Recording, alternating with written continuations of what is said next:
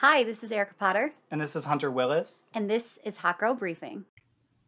Hey everybody, just wanted to jump in real quick before this episode. We did record this on March 10th, so that was 4 days ago. Some things may have changed, but most things should still be totally and completely accurate. Also, as far as the audio goes, we truly do apologize for that. We don't know what happened to my audio to make it so loud at points during the episode. However, it is a little loud at certain points in the episode, so please just bear with us. I promise you it adds to the episode. It is a valid contribution, otherwise we would have taken it out. But thank you all so much for bearing with us, and we hope you guys enjoyed the episode. Okay. This meeting is being recorded. All right. Hey, Erica. Hey, Hunter. Who do we have the very fortunate honor of having on the podcast today?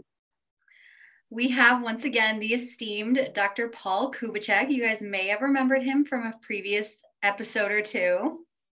So welcome back, Professor Kubicek. How are you today? My pleasure to be back. Thanks for having me. So, Hunter, what are we talking about today? So today we are talking about Ukraine. It's the only thing in the news. It's the only thing that anybody's ever seeing. Like we just talked about in a couple episodes ago, there was a whole coup in Burkina Faso, and nobody really even heard about that one. But everybody has heard about Ukraine. Everybody has heard about the grandma with the sunflower seeds. Everybody's heard about the ghost of Kiev. Everybody's hearing about everything about Ukraine. So we just wanted to go over and give a bit of a recap for everything that's been going on and talk to Professor Kubicek again and really get the down and dirty details of everything that's going on in Ukraine. Okay, well, we had a second update episode after we had you on, Professor Kubicek, and we kind of covered a little bit more ground, but I believe that was before the actual invasion. So, Hunter, if you want to lead us off with what happened from what we talked about then. Yep. So since then, Russia has clearly invaded Ukraine. They're calling it a host of different things, whether that's a special military mission into Russia, whether it's simply propaganda, whether it's, Ukraine just trying to make Russia out to be the bad guy here. It's an invasion, though. The world clearly sees that. It's very well documented that this is an invasion. This isn't just simple propaganda like Russia is trying to push out. So there has been an invasion into Ukraine, and Russia is currently attacking multiple cities, putting other cities under siege, and really just going for a full-blown invasion into Ukraine. However, Ukraine seems to be pretty well poised for how everybody was thinking that this was going to go when there was an initial invasion in. So I guess that'll kick us off with our first question. Professor Kubicek, how do you feel Ukraine has been handling this so far? Like, how exactly would you say they're going about this whole thing? Well, I mean, first of all, I would say, and I have to, for your loyal listeners who may remember, I did not think things would go this far. I really did. I foresaw a different plan of attack by the Russians, maybe cyber attacks or a limited incursion. I did not think we'd be seeing shelling of metropolitan centers of major cities in Ukraine producing large-scale civilian casualties that, unfortunately, I think are only going to grow in coming days. The Ukrainians, though, to their credit, have outperformed, I think, anybody's expectations. Volodymyr Zelensky, their hero, or their president, has turned into a hero. I recommend to your listeners, if they have not already, to find his sitcom, Servant of the People, and watch a few episodes of that to see what sort of catapulted him to fame before he became president. His sitcom is sort of a joke where he becomes president. Of course, he does so in real life. No one expected this out of him, but he clearly has captured the world's imagination. The Ukrainian grandmas, the Ukrainian women making Molotov cocktails, the old men going out on the front lines, the people returning from overseas to go fight for their country. This is tragic, but it's inspiring at the same time, right? To see people dedicating their country, risking everything for their homeland, and their bravery cannot be overstated against really, I think, some incredible odds. But they've managed to Only one medium-sized city or major city, if you want to call it that, Kherson, has fallen. Several are under siege. The most serious is probably in the southeast in Mariupol right now. Kiev has been resilient, although the Russians continue to move forward, a kilometer or so. It's been a costly slog for them, but they are moving forward, trying to tighten their grip on the cities, but they managed to put up resistance. The Russian casualties, by most estimates, are in the thousands. Mm-hmm. Russia, the military has proven to be far less competent or capable than people thought. They've gotten bogged down. There's reports about low morale and some defections. Of course, we're hearing, we too are hearing sort of one side of the story, but clearly this has not gone to plan. The question becomes how long they can hold out. But they are receiving some military support to hopefully replenish their stocks. The humanitarian situation is urgent. And that's going to be obviously something that's going to require a lot of assistance as well. But it does appear that the world, many parts of the world, Europe, United States, Canada, our Asian allies, others, are coming together to provide assistance for Ukraine. So that is encouraging. But again, it's an unbelievably horrible situation. Mm-hmm. Yeah, we have numbers coming from the Ministry of Foreign Affairs of Ukraine that there have been, from the losses of the Russian army, that Ukraine is saying that they've lost more than 12,000 personnel, 49 aircraft, 81 helicopters, 335 tanks, 526 vehicles, 7 UAVs, 1,100 armored vehicles of different types, 3 vessels, 56 multiple launch rocket systems, 29 anti-aircraft war systems. And that's just as of today when we're recording on the 10th. And I mean, like you were saying, I don't think that anybody in the world was quite expecting Ukraine to, hold so defensively and hold that line as well as they are holding it right now. Yeah, I don't know if those numbers are necessarily valid. I'm not going to say that that's the actual sort of count, but the U.S. intelligence is saying that the casualties do number in the thousands. Mm-hmm. Hundreds of vehicles have been destroyed. Dozens of planes have been shot down. It's clear that this is not going to plan. There is a heavy cost to this, and the Russians may be able to succeed in taking some cities. I'm not saying that the war is over by any stretch, right? The Ukrainians, we're still early in this, but if you thought that Ukraine was going to roll over, and especially if you thought they were going to take the whole of the country, I think that's off the table now. I don't think they can take all of the country. I mean, they may be able to go into Kiev and claim some major eventually, but I would find it highly unlikely they would push further to the west. I mean, Ukraine is getting weapons. The Russian forces and supply lines are going to be stretched thin.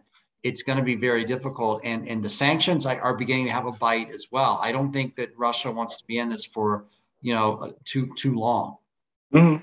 Yeah, I mean, we're seeing reports of Russian oligarchs moving all of their yachts back to Russia because otherwise they're being seized. We're seeing Britain taking sanctions out on the Chelsea soccer owner, which happens to be a Russian oligarch. We're seeing Russia being removed from large financial institutions like SWIFT. We saw their stock market drop almost 40% in one day. And since then, I believe that it's been closed every day just to avoid further falling. I mean, at this point, how exactly are the Russian people and Russian oligarchs really reacting to Vladimir Putin and his, conquest in the Ukraine, or his attempted conquest in Ukraine? Well, there have been some protests, but they have been brutally put down by the Russian security forces. And you're seeing really a much more autocratic, repressive system at home. Thousands of people have been detained and arrested for the protests. And it takes a brave person to do that. I mean, let's not kid ourselves to do that. I mean, if you say, well, the Russian people are passive, the costs of going out and doing something, saying anything are quite high. The Russian disinformation campaign is in high gear. The narrative they're spinning is very much that Ukrainians are Nazis, Ukrainians are to blame for the casualties, the West is responsible. I mean, all of this, the Russia is only targeting military targets and all of this. I think, unfortunately, I would say the evidence suggests that many Russians do believe this narrative, both opinion polls, if you believe those, but also anecdotal stories of Ukrainian people living in Ukraine calling their relatives in Russia and saying, there's a war going on, and them saying, no, there's nothing going on, or, it's not that bad, or whatever the case may happen to be. So I don't know, obviously the Russian people are going to feel the effects of this, whether it's the banking sector, whether it's rising prices, the ruble collapse, McDonald's closing, all of these, right? But I think Putin will be quite effective in blaming that on the West, that the West is taking revenge out on Russia, that the West has always hated Russia. And this is, some sort of grand scheme we've always had. There's a lot of latent anti-Americanism in Russia. Putin had high marks of support before the war. And I think he has that sort of political capital that will allow him to ride out any sort of domestic opposition. And in all honesty, if a lot of the intelligentsia or the dissidents or artists or others who are, speaking out, if they want to leave Russia, I think Putin's fine with that.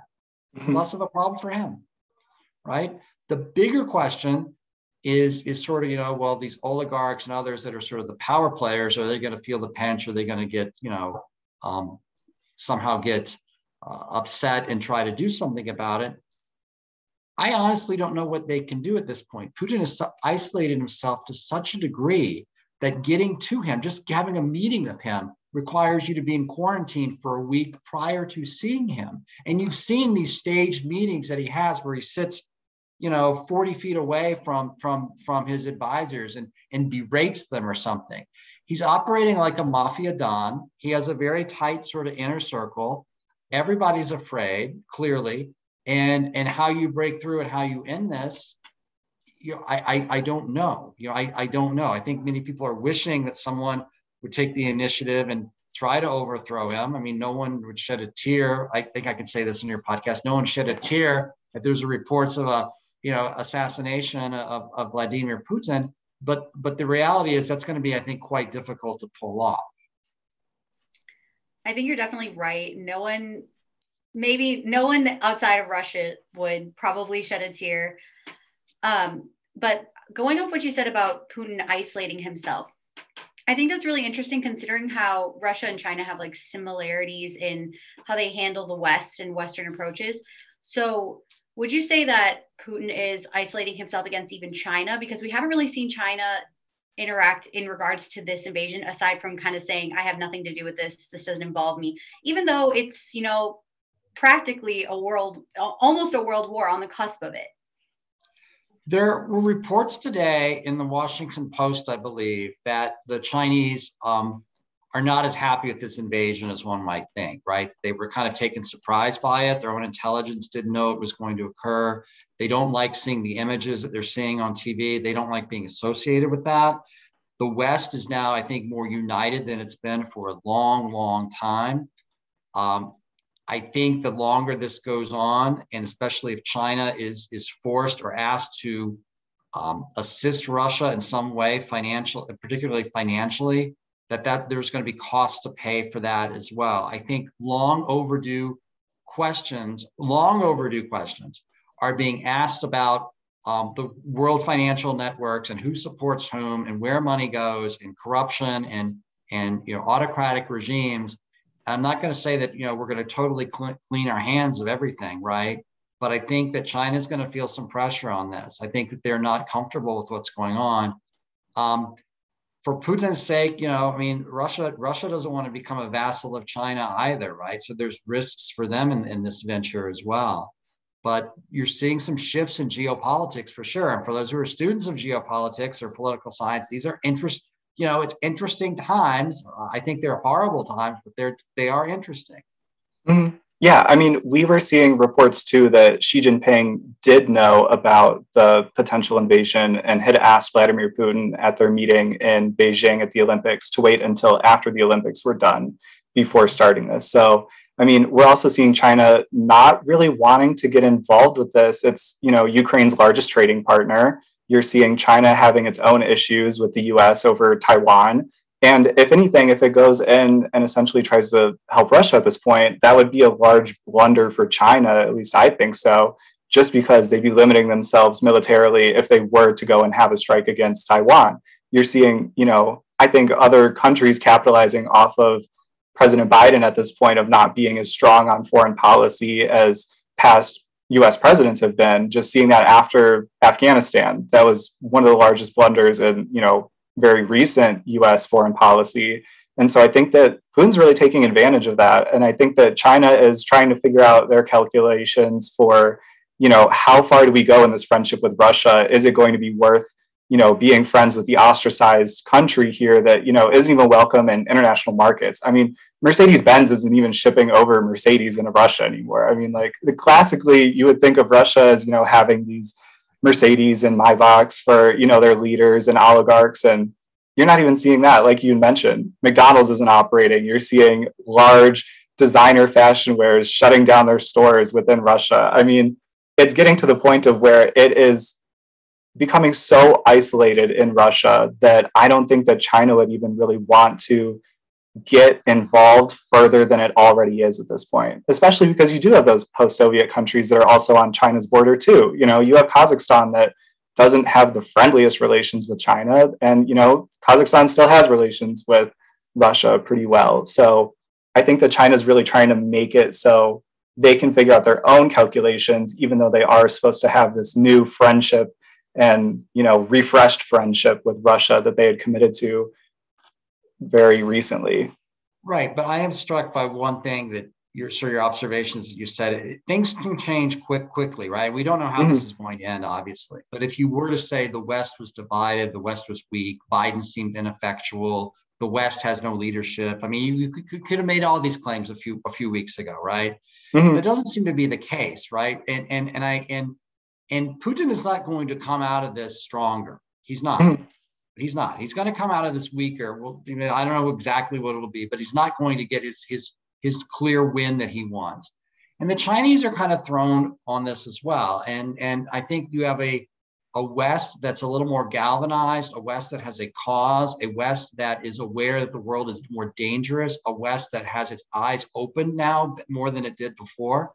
So these are changing times. And I think it's not going to serve China necessarily well to see how this shakes out. But some countries, you're right, Central Asia, they're kind of be caught in the middle of this, right? And there's some others they're going to have to figure out how they're going to align. India is another interesting case, right? Where they're trying to be very neutral and hands-off on it. I don't know how much that's a reflection of just Modi and his own particular inclinations, or whether that's sort of the long-standing Indian neutrality, non-aligned type of position that they had during the Cold War. I mean, you're seeing maybe a reversion of those type of situations. Yeah, I mean, just going back to the Cold War, it was extremely advantageous for China to, view Russia as the bad guy and essentially partner with the US and have friendlier relations. So, I mean, if anything, still not being the most friendly towards Russia could end up benefiting China in the long run of, kind of reuniting it and entangling it further with the West while America's trying to decouple itself in this new strategy that, has been the past few years. I mean, what are your thoughts on that? We'll see. I mean, we'll see. I think that China, like I said, I think China wants to not get entangled in this. I think they would have been happy to see Putin have a fairly quick victory, but they don't want to get bogged down in being a supporter of him, especially as the sanctions, assuming the sanctions stay in place. American companies are going to be looking a lot at what they're doing. And I think America itself, and I don't want to sound like a Trumpist here, I don't, but I think that protectionist type of thing, bring production back to America, bring jobs back, invest here, build here, don't be trading with all these people, don't be investing all these things. That's going to have a lot more resonance. I think you're going to see that, not only because of the invasion, but because of supply chain and COVID and all of this too, right? I think it's going to feed into a more, people are talking now about civilizational blocks in the world. I don't know if you've encountered this, but sort of like that the West now, Europe, the United States, Japan, Australia, Canada, we're going to trade among ourselves. And China's going to have its Chinese sort of oriented world. And maybe Russia will have its small Russia oriented world, right? But that we're going to focus more on being with our own as opposed to a truly globalized system. We'll see. It sounds kind of like a very like Samuel Huntington argument. It does. Yes. It's very interesting. but it's based on ideology, not culture, right? So it's a world. It's like the club of democracies. So South Korea, Japan, they can all participate in the Western sort of bloc, but the others will be, and there'll be places that'll be in between, like India, or the Middle East is always a battleground too. So we'll see. Mm-hmm. Yeah, it's interesting that you mentioned like India. I think you're absolutely interesting to see how India is reacting in response to this invasion by Russia, especially when the Swiss and the Taliban both have kind of condemned Russia for its actions against Ukraine, which is pretty monumental. I mean, the Taliban, like, come on. And like Swiss not even rejecting its neutrality during the World War II. And here they are like, okay, actually this one's bad. And yet India, while they did join like a joint effort for humanitarian aid for Ukraine a few days ago, they didn't vote, like similar to China, they didn't vote at all on the UN resolution that had, 141 approvals over like 193 or out of 193 member countries, and only 5 people against it, which one of those was Russia, as not, which was no surprise to anybody. Well, I think again in India, surprisingly, I mean, there is anti-Western sentiment there. And there's business connections, right? I mean, there's business, and Russia and India are big trade partners. So, I mean, that must factor into it as well. I mean, look at the United Arab Emirates. Look at a lot of these Middle Eastern countries that are trying to stay out of it as well, right? I mean, the oligarchs aren't going to go shopping in Milan, but they can go to Dubai, right? I mean, and there's little to believe that the Emirates are going to necessarily pressure the Russians, although I did read that they have agreed to increase their oil production, which is probably something Putin doesn't want to hear. So we'll see how that goes too. Lots of calculations, lots of leaders looking around, thinking about how they can, if they have to choose sides, how they're going to do it, or softly choose and not fully commit to one or the other. Lots of countries making these choices, which for some of them may be quite difficult. Mm-hmm. We're also seeing reports of Russia reaching out to Syrian individuals that are skilled in urban combat to help aid in the fight in Ukraine. What are your thoughts on that? I think Ukraine's going to see a lot of mercenaries from all sorts of stripes coming into there, right? You've got American fighters, Ukrainian American fighters, people going in. You've got Russian mercenaries, the Wagner group already in there. You've got Chechens going in there. I don't know if they'll actually succeed in getting Syrian folks in there or not, right? But there's going to be, the longer this drags on, I mean, there'll be more mercenaries going in and providing training or whatnot. I read that report, Hunter, and it struck me as odd, though. That seemed a very odd report, almost like of desperation. Like, what are they going to do that your soldiers are not able to do, right? And I don't know. And I don't know if it was circulated in the Russian press or not. It's like, oh, Syrians are coming to help us. Well, okay, but you really need their help you have this massive army, and you're going to rely upon that sort of group, and what are they good at exactly? I mean, urban warfare, blowing up buildings. I don't know. But yeah, there should be a lot of ugly people are in there, and you're already seeing accusations of war crimes, which I don't think really. I mean, Putin doesn't care. Let's be honest about that. And Putin and the higher ups aren't going to suffer a whit for any of this, right? But it's part of the information war, and it's part of the messaging that needs to get out. Although at the end of the day, I heard this joke. I don't like. Well, I heard this joke on NPR the other day, and it was like, and it said that it was 2 Russian soldiers, and they were combat veterans, and they'd slugged through a campaign, and they're sitting on the Champs-Élysées in Paris after cruising through Western Europe, and they're toasting wine, and one says to the other, well, we did lose the information war. But again, Putin doesn't care about this sort of stuff, right? I mean, this is stuff that he's going to thumb his nose at international criminal court. He's going to thumb his nose at international opinion. And I think that the question is, what really is going to make him care? It's not about money for him either. I mean, he has all the money. He can live comfortably in Russia. No, he's not going to suffer if he can't go to Paris or shopping for his mistress or something. He can find ways around this. So if we kind of think of him as a rational in the same way that we might be, I think he's on a different plane. I think he's thinking very differently about, paranoia, perhaps, imperial expansion, sort of a 19th century way of thinking about the world that most of us, I think, we thought was long gone. But I think, it's not clearly extinguished in all quarters. Yeah, I mean, I think that it's very clear to see with Vladimir Putin that he still is stuck somewhat in the KGB style of thinking, still in the past of the Soviet Union of, this is one of the greatest disappointments of Russia is seeing the Soviet Union fall. So as long as he can put together some type of coalition of, the old Soviet Union into a new Soviet Union and, make Russia great again, per se, I think that you're seeing that very strongman approach to this of trying to do that at any means necessary and to separate Russia and its surrounding areas from the West and make sure that, Ukraine never will join NATO. They never will be able to join the EU at this point because it's just going to be too much of a security risk for them. So I think that he's ultimately coming to accomplish some of his goals. It's not in the way that he wanted to, but I do think that he's accomplishing that, Ukraine is definitely not going to be fast-tracked for the EU. It's not going to be fast-tracked for NATO.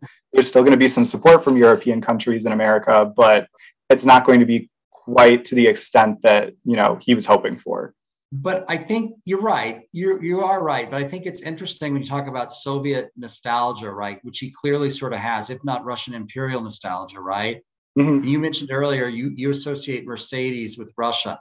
I associate the broken down Ladas with Russia. I mean, we have a generational thing here, but it's like the old Soviet Union, people did not live well. They were not happy there. It was an isolated country that was upper Volta with nuclear weapons, right? Or Burkina Faso, sorry for your reference, with nuclear weapons, right? It was not a particularly wealthy country. There were no oligarchs. There was nothing like this. There were no yachts that they owned, or they didn't go shopping in Dubai or Paris. It was squalid in many ways. Russians, I mean, they could return to that and say, we're proud and we have more territory and we're feared and all this sort of stuff. But, it's going to be a much more, there are a lot of things that they take for granted in their post-Soviet lifestyle, especially the urban middle classes or upper classes of Russia. It's at risk for them now. Their world has been turned upside down, not as much as the Ukrainians, obviously, who are suffering immeasurably worse, but they will suffer. They will suffer. And for the sake of what? For what? Yeah, I mean, and I'd like to think that they begin to ask themselves that question. But if you really want to be, feared or bad or think that, strong or something, you're standing up to the West that has somehow you believe has abused you or scorned you or treated you wrongly in various ways. Revenge. I don't know. It puzzles me. It's going to be costly for Russia, clearly. Do you think that we're going to see a mass migration out of Russia because of this, of that, middle to upper middle class trying to, still preserve that lifestyle the best that they can in surrounding countries? I think you will, yeah. I mean, I don't know about mass, but you're going to see a brain drain. You see brain drains out of autocratic countries all the time. And if you can't, the thing that Russia always had going for it was that you could live a comfortable life in Russia as a professional, as a business professional. You didn't even have to be a corrupt oligarch, right? I mean, there was a thriving, Moscow was a major metropolitan place of culture and arts and all this sort of stuff. St. Petersburg. That a lot of the sort of creature comforts of that are going to be gone now. And for those who have the means, they may choose to leave in the same way that you've seen rich people from the Middle East and, in other parts of the world. The difference in this case, though, is going to be that they're going to have to make a choice. I mean, they're going to have to kind of defect and be part of the West. You're not going to be having your little apartment in New York or London and be an oligarch and be back in Moscow kissing Putin's butt. You're gone. And if you're gone, that's they I'm sure they'd be welcome in the West. They could bring money and other sorts of things, talents, to other countries. But so you may see many people trying to leave. I mean, it's a dark place. I mean, it's going to be less free for sure and less prosperous. Mm-hmm. So I guess overall, with Russia's demands that they have made, the demands being that Ukraine ceases military action, that Ukraine changes its constitution to enshrine neutrality, that Ukraine acknowledges Crimea as Russian territory, and that Ukraine recognizes the separatist republics of Donetsk and Luhansk as independent states. I mean, I personally don't think that Ukraine is going to cede to any of these demands at this point, just because I think if they did, it would almost make Ukraine as the partially independent territory or a pit of Russia. I mean, what are your thoughts on the demands? I mean, is Moscow making these very lofty demands just so they can continue this, military incursion? Or do they actually think that they're going to get any of these demands out of Ukraine? These are great questions, right? I mean, on the one hand, you could say it's a ploy, right? They put something out there. Zelensky says no. Oh, Lazinski doesn't really want peace, right? We made him an offer, but he rebuffed it. He's not interested in peace. Look at what we're doing. And I think it's also fair to say that we in the United States can't impose that decision on Zelensky or the Ukrainians. They're going to have to make that decision. I would say, and I did not say this earlier at a larger public event but I will say this now, that if you were Zelensky, if they offered you that deal prior to the invasion, knowing what you know now, if you could have prevented this war by giving up Crimea, which you already had lost, and there was no way you're getting Crimea back. Let's not pretend they're going to get Crimea back. All right. Getting rid of those territories in the east that are Russian, sort of, have been overwhelmingly Russian speaking, kind of corrupt, kind of a morass sort of territory that has some economic value, but they have a different sort of mindset in the east. And giving up NATO membership that you weren't going to get anyway for the foreseeable future. To say we'll do all of that and we get peace, I'm not sure that's the worst deal. I mean, I'm not sure. I wouldn't want to be Zelensky, have to make that decision. I think a lot of people would criticize him for giving up Ukrainian territory, but he's not going to get that. He's not going to get that stuff back. They're not going to push Russian forces back. This is another sort of fantasy. How are they going to have the wherewithal to push Russia back to the border and seize some sort of offensive? This isn't going to happen. All right. This is another thing. It's just not going to happen. Again, if I'm proven wrong, put me back on the podcast, play me and say that I should be stripped of my PhD in political science, all sort of stuff. Right. This is just not going to happen. I mean, they're not going to win militarily to push. They're not going to win that way. So they're going to win through some sort of negotiation. They're going to have to make some sort of settlement. Putin has to be able to claim some sort of, there has to be an off-ramp for Putin. There has to be. So what is Ukraine, or do they want to hold out for 20 years and have the Russians come to a realization at some point like Afghanistan that we'll just pull out, it's too costly 20 years later? Well, that's going to be, you don't want Ukraine to look like Afghanistan. So I think that deal is, if they're serious, I don't know if they are, how would you believe how could you trust anything Putin says? I mean, it's a piece of paper to him, right? That's the biggest problem ultimately, I think, is that if you believed that they could take some territory, Ukraine would not join NATO, okay, I don't think we'd let them in anyway, to be honest. The risk would be enormous for us. But how would how would their security possibly be guaranteed from another Russian invasion or subversion? There'd be no meaningful guarantee of that. So I don't know if there can be a deal at this point like that. Unfortunately, I really don't. I don't know what calculation, what would be good enough that Ukraine would settle for. It doesn't seem, prior to the invasion, it wouldn't seem like the worst possible deal. But now that Putin's played that card, who's to say Russia and he wouldn't do it again? So I don't know. I mean, I think every day the war goes on, it makes Putin probably more likely to want to find some sort of settlement. But can Zelensky say that he's won by giving up a large portion of his country and not joining NATO? I mean, maybe he can. I would like to think that we could offer enough support, real military support that would beef up the Ukrainian military they could deter a future Russian invasion. Maybe that'd be enough. I don't know. Yeah, I mean, like just yesterday, Zelensky said that he has cooled down on his wanting to join NATO and would be willing to compromise on the pro-Russian separatists. But you make an absolutely valid point that I didn't even think about is could we even trust Putin in any compromise that they could reach, especially after they agreed to a ceasefire in Mariupol, and he couldn't even honor that. He couldn't even honor the basic humanitarian corridor that Ukraine had asked for, let alone any sort of agreement they might come to. Right. And I think that's the problem, right? Is that you can't take anything that they say particularly seriously. So these negotiations, again, I think the negotiations, I'm not saying they're completely fake. That's not, I think, and they should try the negotiations, but a lot of this is theater. A lot of this is part of the propaganda effort, right, on both sides.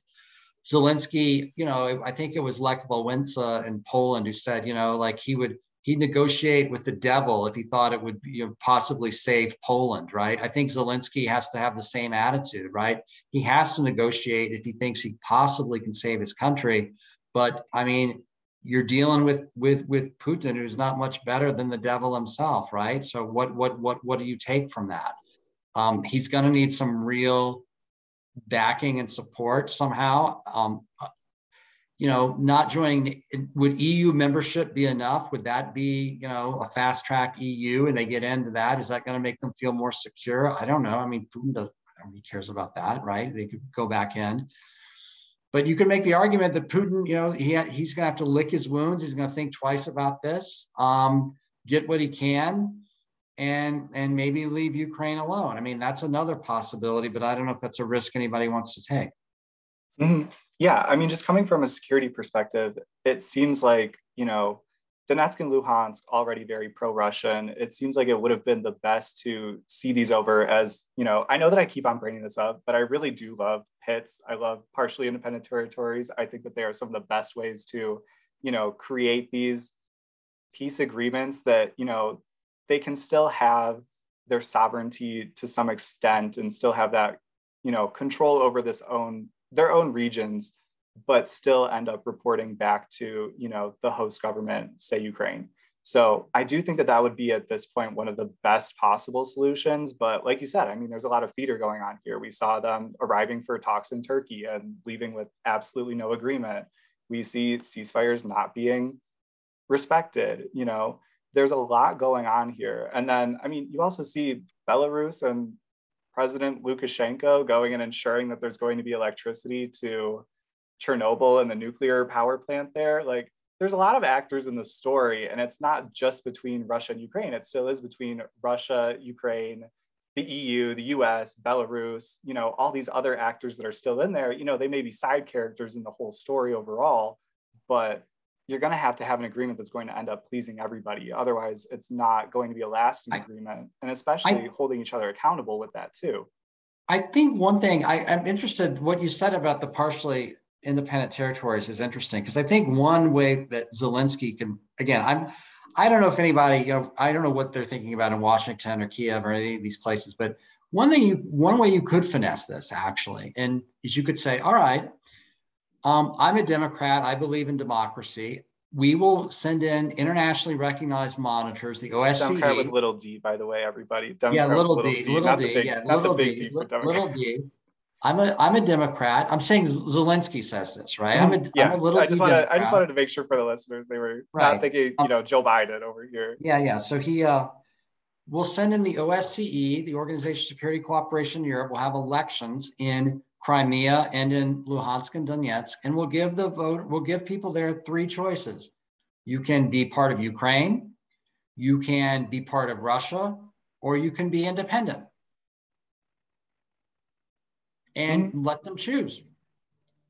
and let the chips fall where they may, right? I mean, who know? I don't know what the results of that would be, right? I mean, would people in Crimea say, well, he's gone crazy. I don't want to be part of Russia anymore and agree to leave? I mean, me as also a little d Democrat and occasionally a big D Democrat, but mostly as a little d Democrat, I think that would be a good solution. I think people should be under the control of government that they want to be under the control of. You know, if a country wants to secede or a region wants to secede and they vote to do it democratically and the borders and everything else are settled, let them secede. Let Scotland be independent. Let Catalonia be independent. Let Texas be independent if it wants. Hell, I mean, that's fine if that's what the people want. I think that's where you're going to come into that conflict, though, of these other, great powers. You're not going to want the U.S. saying that. You're not going to want China's not going to want to say that. The U.S. isn't going to want to say that. Of course not. That's risky, right? That's right. It opens a whole can of worms. Point. Yep. It opens a whole can of worms about that. But I think that in this particular case, given the conflict and given that it's contested territory, you could make the claim that that would be a peaceful resolution of it, as opposed to one side imposing its will on the other. Let the people decide. That's very idealistic, of course, too. I recognize that. Mm-hmm. Okay, so one of the large last questions that I have for you is, Ukraine is putting together this voluntary militia. They are handing out weapons to civilians, which very noble, very understandable, especially from a defense perspective.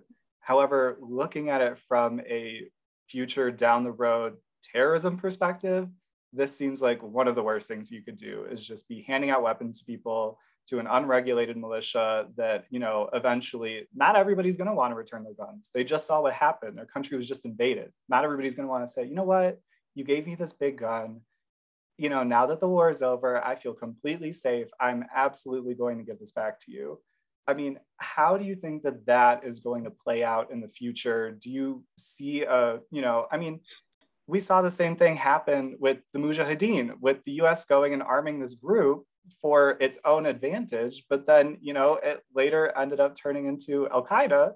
And here we are with, the after effects of 9/11 in the world. So how would you kind of grapple with this, future down the road scenario versus, the very now reality of needing that security? I would say, first of all, there's probably a whole host of unintended things that are going to happen out of this that we can't necessarily foresee, right? We're thinking about short-term, immediate things, and what the long-term impact is going to be. We don't know. I'm less concerned about, average Ukrainian having a Kalashnikov, right? That he or she in some cases stores, for their own protection or whatever, souvenir or whatever. Yes, the region could become flooded with weapons. Yes, you could have groups going in to fight. I mean, bases being set up in Poland or Romania, something like the Mujahideen. I mean, people are already talking about this, right? In the middle of Europe, or at least the eastern part of Europe. That would be crazy. That would be really something that you wouldn't foresee, right? You have a lot of weapons. It's a region that could be quite unstable long term. It may be difficult for any government to impose order there. How you put Ukraine back together after this is another good question. There's this could be, again, I think we're thinking about, we're going to use it to defeat the Russians, but once it's there, how do you disarm and normalize a Ukrainian society, assuming that, whenever this conflict ends? I don't know. Mm-hmm. Yeah, I mean, it's really interesting to see how Ukraine is going to put it all back together. Also, I do have to give credit for that question to a dear colleague, Alex Lewis. She was the one that asked that, and it really sparked my curiosity, and I could not wait to ask you that same question. But it is going to be really interesting to see how Ukraine really puts itself back together after, the chips fall, because at this point, it really is kind of surprising of, how Ukraine's been handling it, how Ukraine has been so defensive in its position, how Russia is reacting to that, how morale on the battlefield is going. The US isn't involved yet, which usually, God knows, the US is always the first in the fight, it seems. Yeah. So, I mean, and then China as well, not really going all in for their bestie Russia in the region. So it's really interesting to see how this situation is forming. And I don't think that it went to anybody's kind of idea of how it would happen. I will say I was correct with the Luhansk and Donetsk part. I will absolutely pat myself on the back for that. I feel pretty proud about that one. But otherwise, I mean, I was not expecting a full-blown invasion. I was expecting, like you said, maybe some paramilitary gray zone tactics in just those specific regions. I really was not expecting, you know, the shelling of Kiev, going and having human rights abuses of, you know, blowing up hospitals and burying, you know, thousands of people underneath rubble, having the Russian embassy in the UK having their Twitter banned for, you know, denial of violent acts, as Twitter wanted to say exactly. So, I mean, I don't think that anybody was really planning that this was how it would go. And I think it's going to be really interesting to see how exactly it shapes up. I think it's interesting, though. I mean, to give the Biden administration some credit, they did say invasion was going to happen. They did say that their harsh sanctions were going to be put in place, and that's true. I am surprised by the, let's say, at the non-governmental sanctions that are occurring, right? Whether it be the Olympic Games, whether it be McDonald's, whether it be the bars pouring out Stolichnaya, you know, all this sort of stuff, right? And I would hate to think that this becomes a general sort of anti-Russian in general thing. I think we have to be careful about that. And hopefully there'll be some voices raised about that, because not every Russian's in favor of the war. And, you know, having spent time in Russia, Russia's a wonderful country and has a lot to offer as well. It's just unfortunate the current government they have. I will say, I maybe leave it at this, that the key element in this, I think, thinking about like the future and the peace settlement or whatnot, if Kiev falls, it changes the whole calculation, right? I think that's the whole thing. If Kiev falls, Zelensky's going to have to cut a deal. As long as Kiev can stay supplied, which is another, you know, how long that'll be, I think that Ukraine can, in some shape or form, can have some modest hope of some type of victory here. But if Kiev falls, it's going to change the calculation very quickly, very quickly. Yeah. Any last thoughts, Erica? No, Professor Kubicek definitely answered them all. I know that we've covered this subject quite extensively. So, and again, we're just going to have to wait and see. So I think we had a pretty good conversation about what's been going on now and some discussions about what could be happening in the future. And all we can do is just hold on hope that Kiev stays strong and that some sort of peace can be achieved. Absolutely. So with that, thank you so much for coming on, Professor Kubicek. We always really value your opinion here at Hot Girl Briefing. You've been with us through all of the Ukraine drama going on, so we are happy to have you on once again. I'm happy to be here, but I would really like the thing to be settled and I don't have to come back for this topic. Yeah. Let's put it that way. But unfortunately, that may not be the case. So with that, thank you guys. Yeah, unfortunately not. But with that, thank you guys all so much for tuning in. And we really appreciate you once again for coming on the pod, Professor Kubicek. Always appreciate it. Always nice to see you. But with that, we will see you guys on Thursday for our regularly scheduled episode of a Keep It BRI. Bye. Bye. Bye.